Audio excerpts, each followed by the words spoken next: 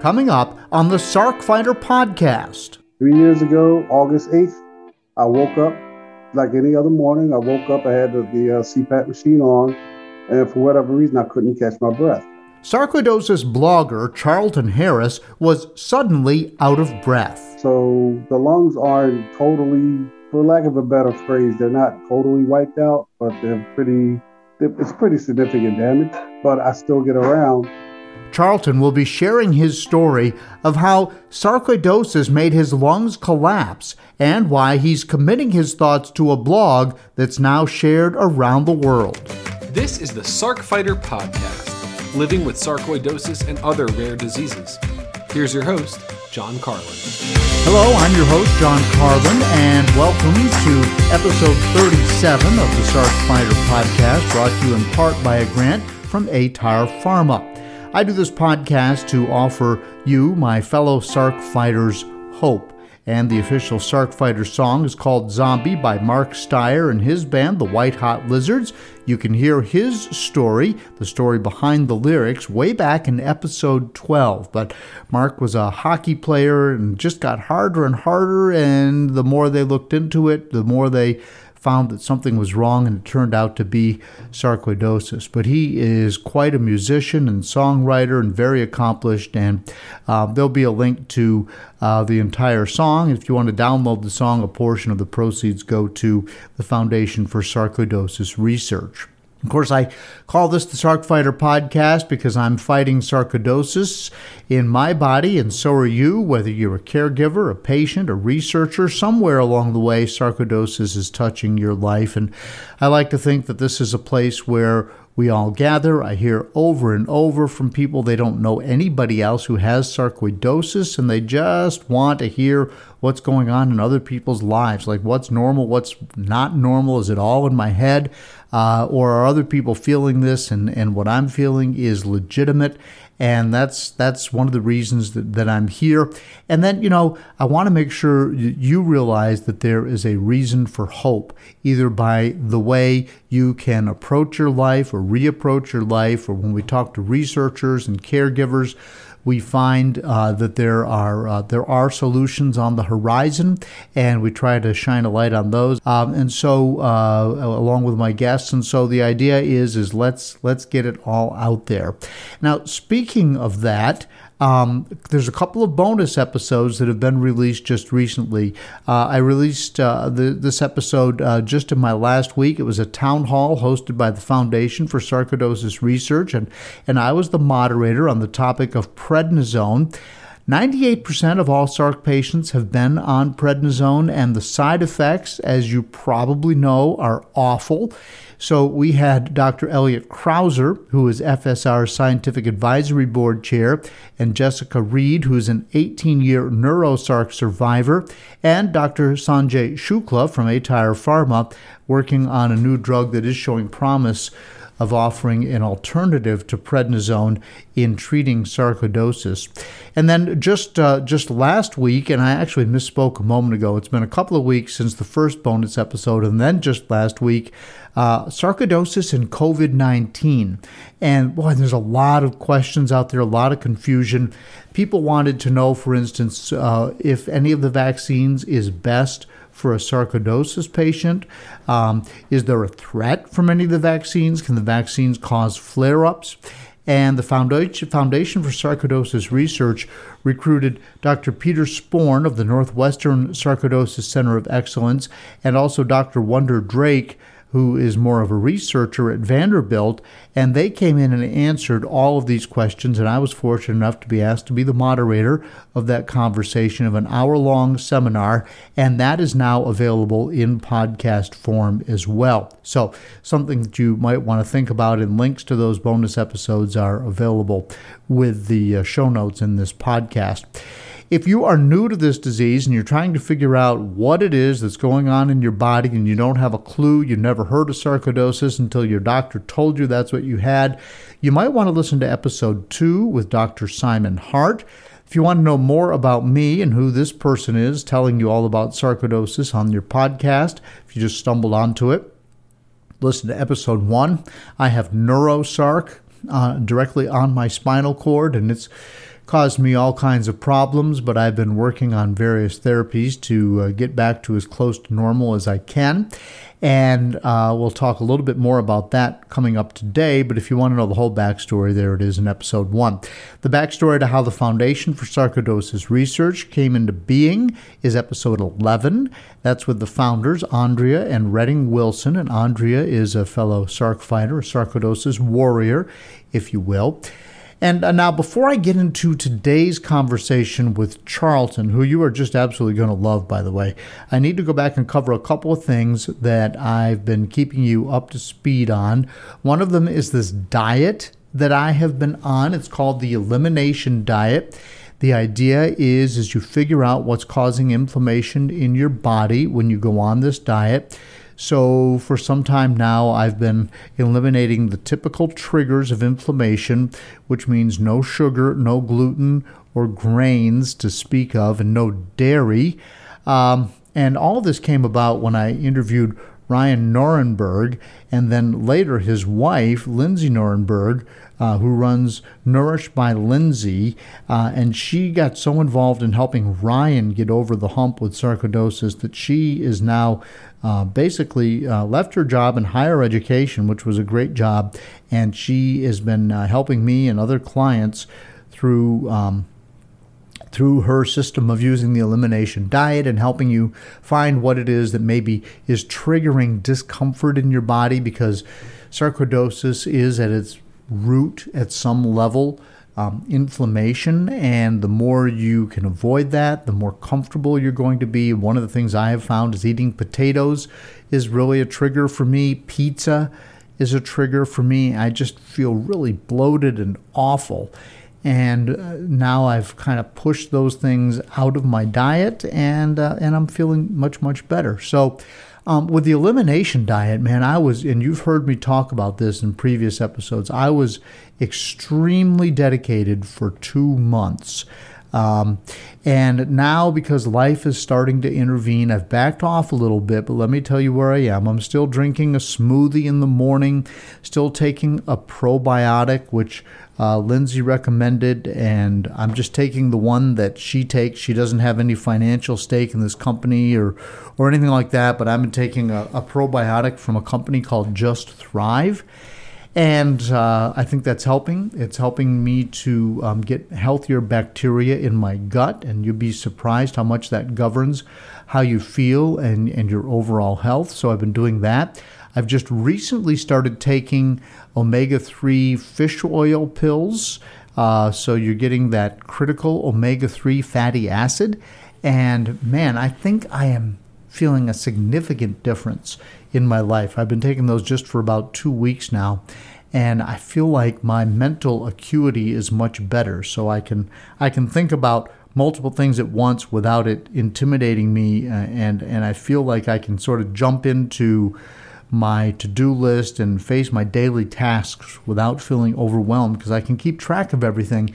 And I would say that there has been a noticeable improvement since I started taking the omega-3 fatty acids. And I'll put a link to the brand that I'm taking in the show notes. But I will tell you that, again, life is getting complicated. And for me, one of the problems with the elimination diet is I decided back in the winter when it was cold and I was feeling crummy that I was going to try and ride my bicycle. And I am an avid cyclist, that I was going to train for and do the bicycle version of a marathon.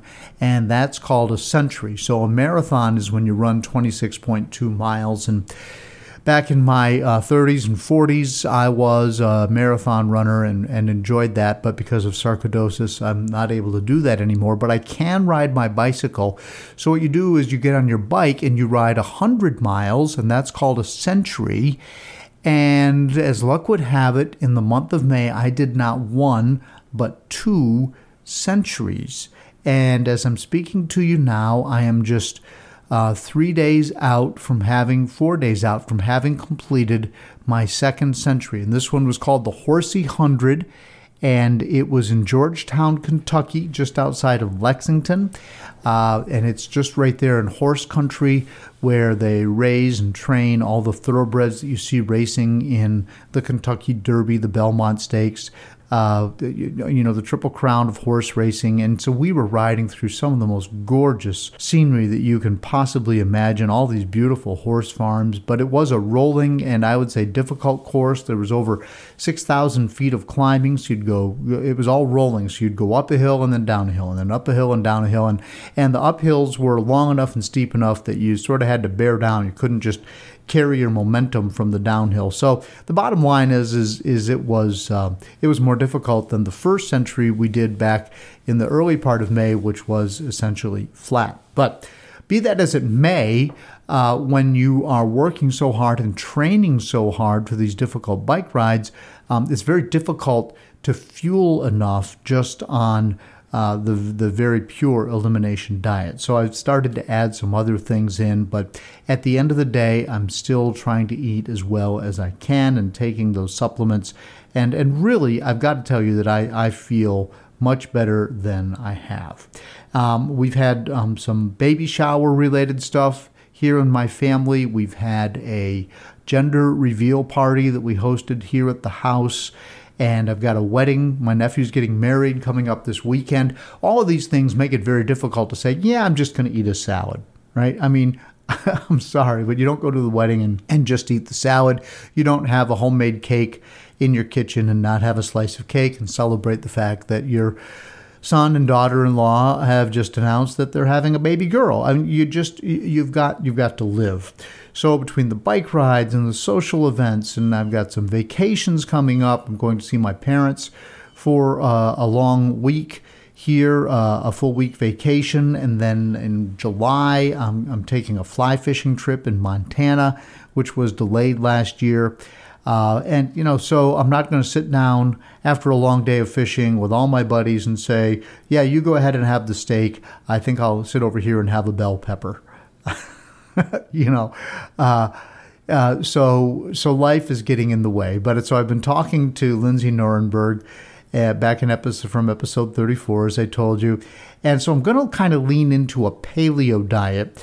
Paleo is, if you think about the age of the cavemen, whatever a caveman could eat. So there was a hunter-gatherer. So they might have some protein, but they might go along and find some berries, some nuts, some apples, whatever you could gather, but they didn't really have organized agriculture. So, I probably will eat some green vegetables, but they didn't know what corn was. They didn't know what wheat was. And so you stay away from those things. You think of it, what could a caveman have found to eat? And that's kind of what I'm going to lean towards when I can. Avoiding sugar as much as I can. So, I'm going to really resist the opportunity for cookies and cakes and that sort of thing. Avoid starches. I've already kind of identified that dairy is not great for me. And, cavemen were not milking cows, to my knowledge. And, I'll try and stay away from pizza. But when I go on vacation, if my dad wants to have a beer with me, or my mom says, hey, sit down and have a glass of wine, or if I bring a nice bottle of bourbon from my trip to Kentucky that I want to share with my father, I'm going to do that. That's all there is to it. So doing the best I can. I do feel the best I have felt in over 2 years. I want to keep it going. I want to eat right. I want to keep up this exercise. I have fought so long and trained so hard to get to this, for me, what's a relatively high level, that I don't want to give it up. It's like I've arrived. I've done these 2 centuries, and I'm riding my bike really well, and so now I just want to enjoy it, right? So you don't want to do something to screw it up. You just want to keep it going. And so that's what I'm trying to do, and I wish you the best wherever you are on your journey to wherever you're going, and I give you my backstory, hoping that maybe it can give you some inspiration or some hope, or maybe a pathway to whatever it is that you are trying to accomplish. Now, speaking of that, I want to tell you more about today's guest, Charlton Harris. I found him because of his blog, which is called No Tears for Sarcoidosis. He is a bit of a philosopher, and I enjoy his takes on how he is really making lemonade out of the lemons that sarcoidosis has dealt him. He lives in Philadelphia. He is an accomplished professional video editor and producer, and I really enjoyed my conversation with Charlton Harris, and it's coming up next here on the Sarc Fighter podcast. A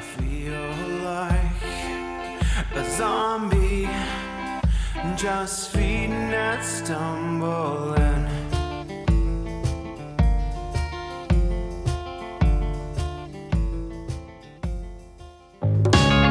Hi, I hope you're enjoying the Sark Fighter podcast. You may be wondering, what can I do to help? How can I be a part of the sarcoidosis solution? It's simple. Make a donation to KISS, Kick In to Stop Sarcoidosis. 100% of the money goes to the Foundation for Sarcoidosis Research. Look for a link in the show notes of the Sark Fighter podcast.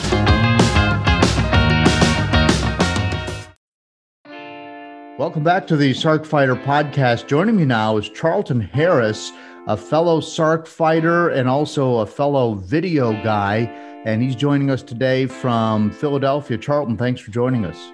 Thank you. Thanks for having me, John. So you were telling me before we started recording here that you were diagnosed way back in 2004? Yeah, I believe it was 2004.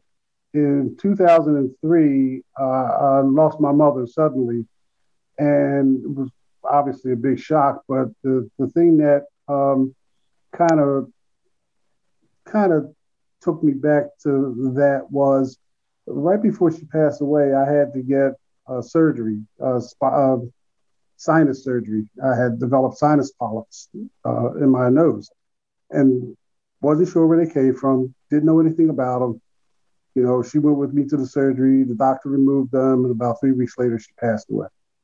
At that point, I think it was a few months after that was when I was diagnosed with sarcoid. And then I tried to put two and two together in thinking, well, maybe sarcoidosis caused the sinus polyps or whatever. I'm not sure. I don't know. Right. So I went to a pulmonologist at one of our local hospitals, and him and I, we talked about sleep studies and sleep apnea, things like that. And as he further gauged his questions, he asked if I had any kind of blemishes or sores or any markings on my legs. And at the time, I had a few. They looked like bug bites. It was the summertime. And when I pulled up my pants leg and he looked at my legs, he said, that looks like sarcoid, remnants of sarcoid or whatever.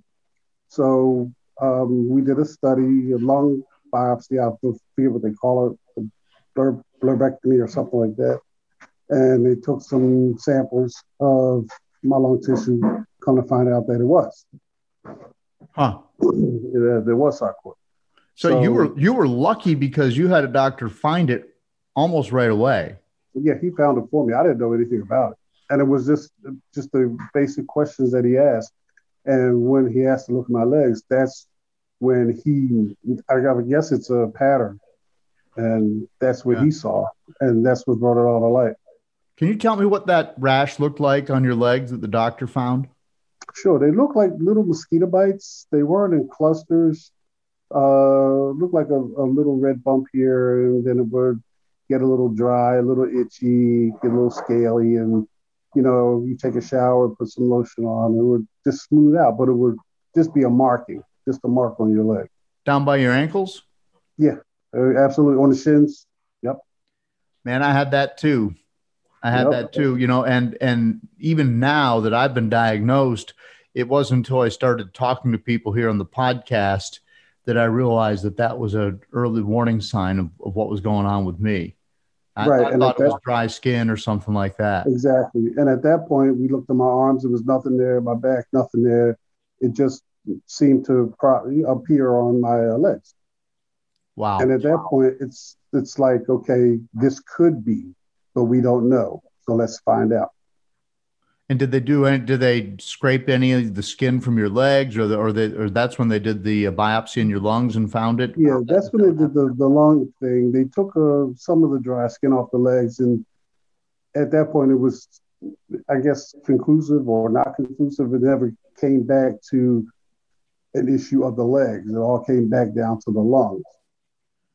Got it. So that's when they made the assessment. So that was 2004, and we're talking in May of 2021. Right. How did your sarcoidosis progress after that? You know what? Honestly, it really didn't. because I was never really short of breath. I always did what I needed to do. I swam, as I tell the story with the doctors. I swam, walked my dog. I was running around with the cameras, picking up freelance gigs. I still work. What else? Rode my bike, took walks. So it really didn't bother me until I would say maybe 3 years ago. Okay. That's when it started to kind of get with me, because that's when I had my first lung collapse, my first spontaneous pneumothorax. Your first spontaneous, say that again? My first spontaneous pneumothorax. Okay, that's a new word for me. What is that? It's a lung collapse. Okay. I had both of them collapse. Wow. And so you weren't from 2004 with diagnosis, you weren't taking any treatment or anything like that. The only thing I was doing at that time was the CPAP machine. I was sleeping with CPAP. For sleep apnea, right? Yeah. And then the doctors decided, well, let's switch you to BiPAP. So then I switched off the BiPAP machine, and I can't prove it, but I think that may have had an issue with the lung collapse, the forced air into the lungs. Wow. So 3 years ago, what happened? You're walking around one day and No. how did you know your lung collapsed? 3 years ago, August 8th, I woke up like any other morning. I woke up, I had the CPAP machine on, and for whatever reason, I couldn't catch my breath. And I was, huffing and trying to get straight and trying to get myself together, but I couldn't take a full breath. And my wife, she kind of like, what's wrong? I was like, well, I can't breathe. It feels like something's wrong, So at that point, my son came in, and, I was trying to make it down to, I had an oxygen concentrator in the house to go with the CPAP machine, because I was sleeping with both. And I was trying to get to my concentrator and couldn't. And it was just that much more of an issue to breathe. Plus, it was summertime. It was humid and all that. So I tried to make it downstairs, couldn't. We called rescue. They came, took me to the closest hospital, and the nurse that came in, they did the portable x-ray. She took an x-ray. She's like, I'm going to show you this. And on her phone, she said, here are your lungs. And I said, wow. She said, this will collapse. She said, that's why you can't breathe. And I was like, oh, wow. But I tell you, it's just one of those things that if it happens, you'll know it. And that was sarcoidosis? They believe that it was a manifestation from the sarcoid, yeah. Wow. So, because when I talk to people typically who have sarcoidosis in their lungs, it just starts covering all of the breathing tubes and so forth to where they're not effective anymore. And so is that essentially what happened to you? Well, it seems like mine started in the bottom of my lungs. It's kind of worked its way up. So the lungs aren't totally, for lack of a better phrase, they're not totally wiped out, but it's pretty significant damage. But I still get around and do a lot of things that I do with oxygen is needed, and sometimes without oxygen. Wow. Are you a candidate for a lung transplant? I was, but I recently got turned down because they consider me a high risk. A high risk because of? Well, a high risk because of, if you have sarcoid long enough, you can start to develop pulmonary hypertension.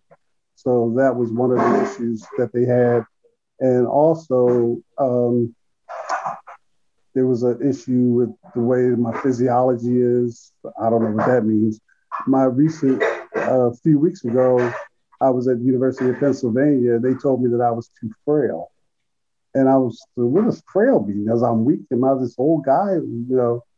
But apparently they want to have their stand. They want to have you at they want to have you at a standard that they feel comfortable with. And the other thing was edema. There was an issue that they thought that I would retain too much fluid, which is why I was just in the hospital for fluid retention. Whew. Okay. So, yeah, as you and I are speaking, You and I, we were set up to do a recording about a week ago, and you texted me and said, I can't, I'm in the hospital. So Right. how long were you in the hospital, and what was that stay all about? Well, I went in on Mother's Day, the Sunday Mother's Day, and I just got out yesterday. And what they did, they just pumped me full of Lasix so that I could eliminate the fluid that had built up. And when I checked with the doctor yesterday, he told me that I had about 10 liters of fluid that I had accumulated. And it wasn't really noticeable. It was noticeable. Like it looked like I picked up some weight, but I didn't look like, I didn't look like Curly from the Three Stooges. And I wasn't really big. My legs were still functioning. I was still rolling around, still doing my thing. But now they look more like me, like my size. Huh. So how do they get the fluid out of your body? How does that work? Set me up with an IV and just kept pumping me with Lasix. So I would have to urinate like 5, 6, 8 times or 20 times a day, just to keep it flowing. And I was on a liquid restriction as well. And how is that related to your sarcoidosis? I'm not too sure because, again, like I said, this is something that a lot of doctors are finding out about. So I'm not sure if it's because after the lung transplant, I believe you can accumulate fluid. I think it's because of my lung condition, I may be at risk of accumulating more fluid more rapidly than anybody else. Oh, the other issue was because during my lung collapse, I also had what's called a pleurodesis, which is the sticky lung, where they adhere your lung to the chest cavity. I think that's right. Well, apparently during a lung transplant, all of that has to be scraped away to get the old lungs out and put the new lungs in. And that makes it a higher risk because the sticky stuff works. Yeah. So what are doctors telling you right now about your case and your status with sarcoidosis? Right now, I'm stable. That's the term that we all use. I'm stable. My lungs are, in my opinion, my lungs are okay. Meaning that I can move around. I'm mobile. I can pretty much, as you can see, breathe on my own without any additional oxygen, which I will use from time to time. But it hasn't, the sarcoid hasn't spread to any more portions of my lungs. It hasn't spread to any other organs, which it does do. It hasn't spread to my eyes or liver or heart. I had a heart cath. I had one last week, as a matter of fact, but I also had a heart x-ray. I forget what they call it, but they can see if sarcoid had developed in the heart, and there was none for me. I had it done in, I think, 2018, and I think I had another one done in 2020. Right. So it hasn't spread any. What drugs are you taking? Right now, I'm just starting something for pulmonary hypertension, nothing for sarcoid. So no prednisone, no methotrexate, nothing like that? No, I was taking prednisone actually, when I was first diagnosed, I took prednisone for about 9 months. And I think I took 5 or 10 milligrams. I'm not sure. It was so long ago. And then after that 9 months, I stopped taking it and everything was fine. That's when I really did the bulk of my, physical activity, gym and running and swimming and all that other stuff, with prednisone, everything feels good for a while, and then it starts to take a toll. But the methotrexate and everything, they actually mentioned it, but I didn't want to because that really messes with your liver and you got to get a bunch of liver tests. And someone told me that it's like a chemotherapy treatment or I don't know, but we never went too far. I never really went too far into it in terms of not wanting to know everything about it. For sure. Yep. No, I understand that. So now you are you're a video editor primarily Right now, in yeah. Philadelphia, and at a very high level, because I've seen the pictures of your equipment, and I'm envious as a TV guy. I'm Thanks. envious. You got some nice stuff, and you're married, and you have how many children? 2, 29 and 21. Okay, great. And so, and you've mentioned your outdoor activity. What? So you bike, you walk, you swim, and Not anymore. not anymore. No. Can't do it. Well, it makes it definite. Well, if I had oxygen, let's stop. I do go to the gym and I work out and I get on the treadmill with oxygen. So while I'm at the gym, I get on the treadmill, I row, I bike, all that with supplemental oxygen. I use some of the weights, that's fine. If I go to the park, if I have a portable tank, I can roam around and pretty much do what I want to do.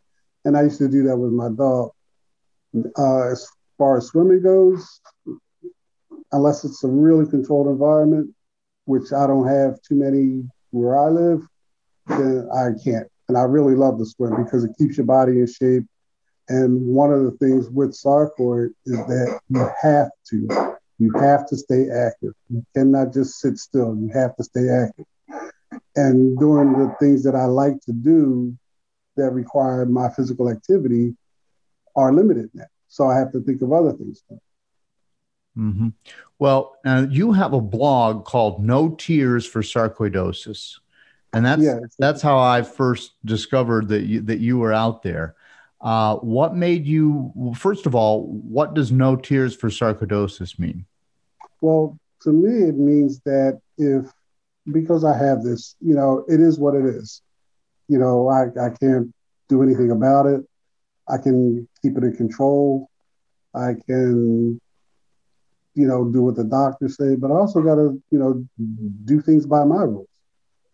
So I'm not going to, stand back and just sit around and just wait for the other shoe to drop or wait for any shoes to drop for that matter. If they're going to drop, I'm going to make them drop. So I don't have any tears for it. I just keep moving the best that I can, doing what I can, and just keep going. Yeah, you're kind of a philosopher when I get into some of your reads. I mean, you get pretty deep and you put it out there. It's kind of hard to just philosophize on demand, but what are some of the thoughts that you've shared in some of your blogs?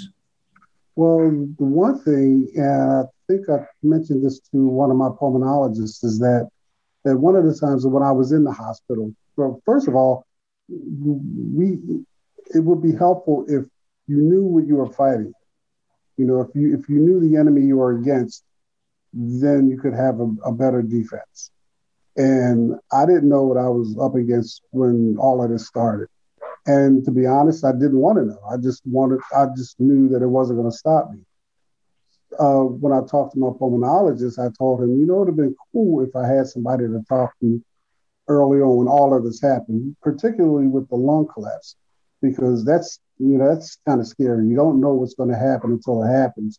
And then after that happens, everything is a benchmark.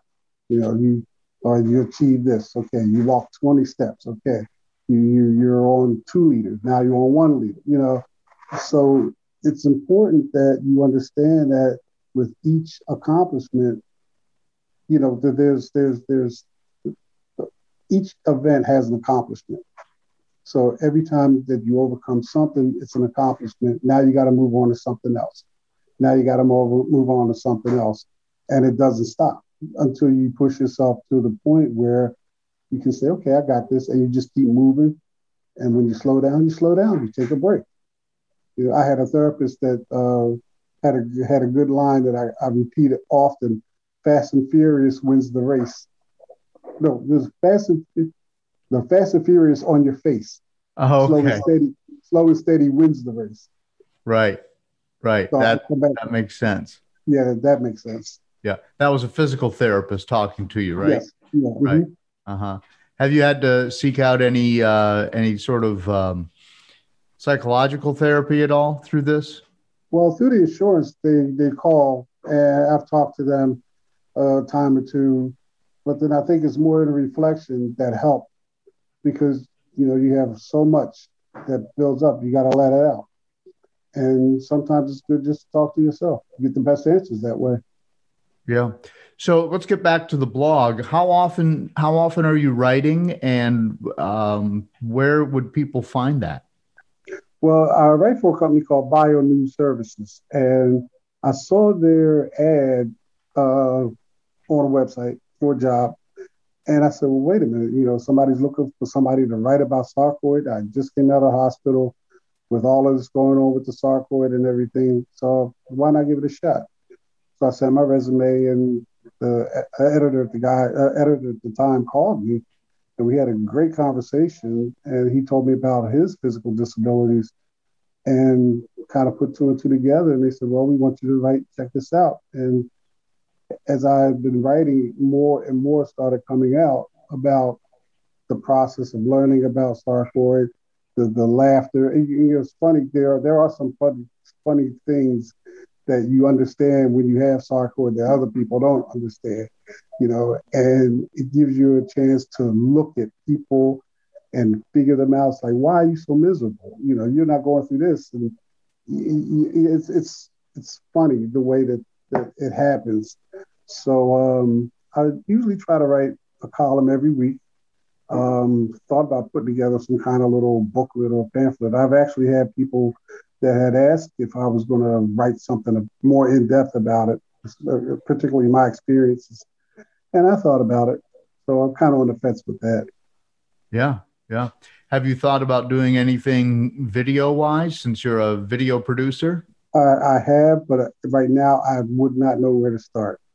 I'm one of these people that I used to work with, I was trained with an editor that he was teaching me some tricks on how to edit faster. And when he walked into the room, he walked in and he looked at me and the one other guy, and he said, "I'm the person that they call when they have a problem editing." And he sat down at the keyboard and he just started blazing the thing. And he stopped and he looked and he said, "A great editor never uses a mouse. He only uses the keyboard." And this guy, and I said, "Okay, well, I got to get up to this guy's speed." Never did. But I say that to say that if there was a project on the table or something that I could work with, I'd be more than happy to jump in and just take a lead, take a part of it, or do something with it, just to get back into it. Because when you've done it for so long and when you've done it for so long and you haven't done it in a while, you don't want to lose it. And it's definitely a skill. It's definitely a skill. I mean, as you know, working in TV, if you're out of TV for a little bit, you have to build those skills back up. Yeah, actually, I did that. I left TV for just under 5 years to do public relations, and when I went back in, just in that short amount of time, it was it had changed a lot. Yeah, you have to. Right, you have to reacclimate it, I guess, to how things are. Right. And go ahead, I'm sorry. Well, I was going to say the technology is growing so fast, and people listening to this are listening to hear us talk about sarcoidosis, not editing. But I watch and I marvel at the people because whenever I edit video, which is seldom, I'm all about using my mouse. But the people at the TV station, their hands just fly over the keyboard, and they never. That's right. Never touch the mouse. It's all keyboard strokes. So where do people find your blog? I get it because I get the sarcoidosis news sent to me. I just subscribe to that, and then you're one of their bloggers. Right. You can get it that way, or if you go into, I think if you look up Bio News Services, you can find it that way. My LinkedIn, I think I have a link for my LinkedIn on it. What else? Sarcoidosis News, if you want to look that up. Or I even Googled my name and came up. So, you can find it that way too. But it's more so just a column of how people with sarcoid can live with sarcoid and not let sarcoid take over your life. And, it's like I said, I try to be humorous in a lot of what I write, and I try to be thought provoking in some of the things that I write. And I'm glad to see that I've accomplished both, because I do get some people that like it, and there's some people that don't. But everything's not for everybody. Right. I just know for me, it's not going to be sitting in the corner waiting for the shoe to drop. I hear you. Now, you have a great Reggie White story. You want to tell that? Oh, when I went to the pulmonologist, the first pulmonologist that diagnosed me with with sarcoid, we were talking about sleep apnea and the CPAP machine and everything else. So when he asked to look at my legs and he saw that it was sarcoid, he gave me a sheet, a pamphlet to read, and it was a sheet on Reggie White. And Reggie's was one of my all-time football heroes.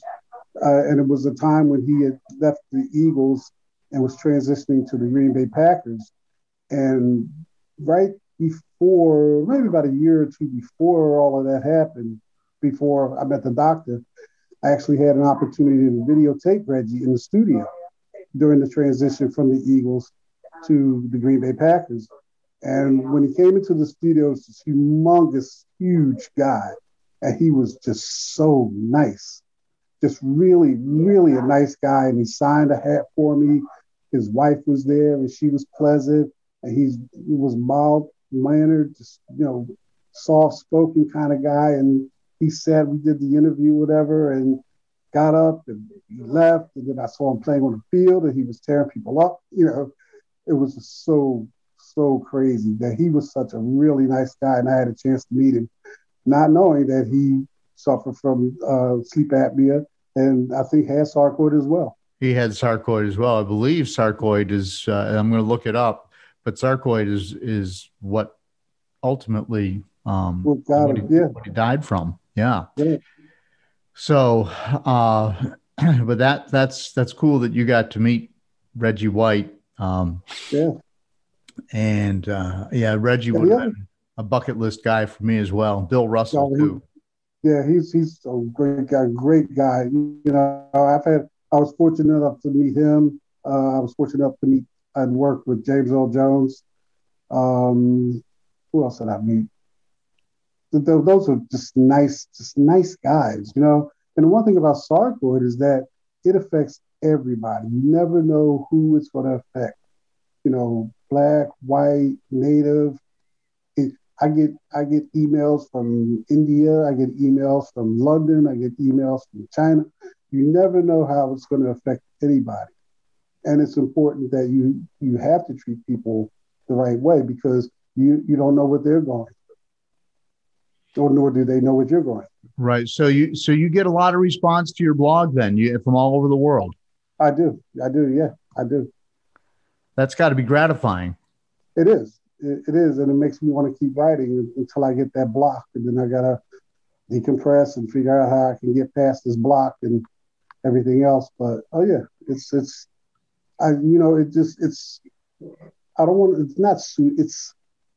nice to know that you're not the only one that deals with this. Yeah. Do you know anybody else who has sarcoidosis there in Philadelphia? Just really no. Right. I asked that question. So that's what, the third or fourth largest city in the United States. You're a high profile SARC guy, and you don't know anybody else that has sarcoidosis. No, I mean, there's another writer here that writes about sarcoid, but I actually talked to someone on the phone that had it, and it was a call that I made for something. And it was such a pleasant conversation. And as we were talking, it was a young lady. She ended up saying that she had it. But she had the skin lesions on her neck and invisible spots. Mine is invisible unless I decide to wear shorts. Right. But that's about it, Right. So what's next for you now? You're only one day out of the hospital as we're speaking here. How is your summer 2021 going to progress if it goes according to plan? Right now, according to plan, in another month, hopefully I'll be 58 and I'll be sitting in my My 2 barbecue smokers will be Pump and Smoke, and that's about it. I can't do nothing more but take it easy and enjoy. Great. What kind of smoker do you have? Do you have I have a green egg, or what do you have? no. I have a Brinkman stand-up smoker, about a 5-foot smoker, and I have another one. I would take a picture of it, but I'll include a picture in my next article. Okay. All right. That sounds cool. But you're just going to take it easy this summer. You don't have the energy to go out and really. No. I try to take it easy in the summer because of the heat and humidity, and it kind of makes it hard to breathe. But the flip side to that is when I walk around with my portable oxygen, once I put the oxygen on and I put a mask on, people stay away from me because they think I have cooties or whatever. They don't know what's going on. So that social distancing works out for me. Yeah, that sounds good. Charlton, anything else you want to share with the audience today? No, John, just thank you for reaching out, and hopefully everyone will get a chance to check out my articles, and I'll keep writing as long as you keep reading. Cool. And I'll be here. Thanks for joining us. I feel like a zombie, just feeding and stumbling.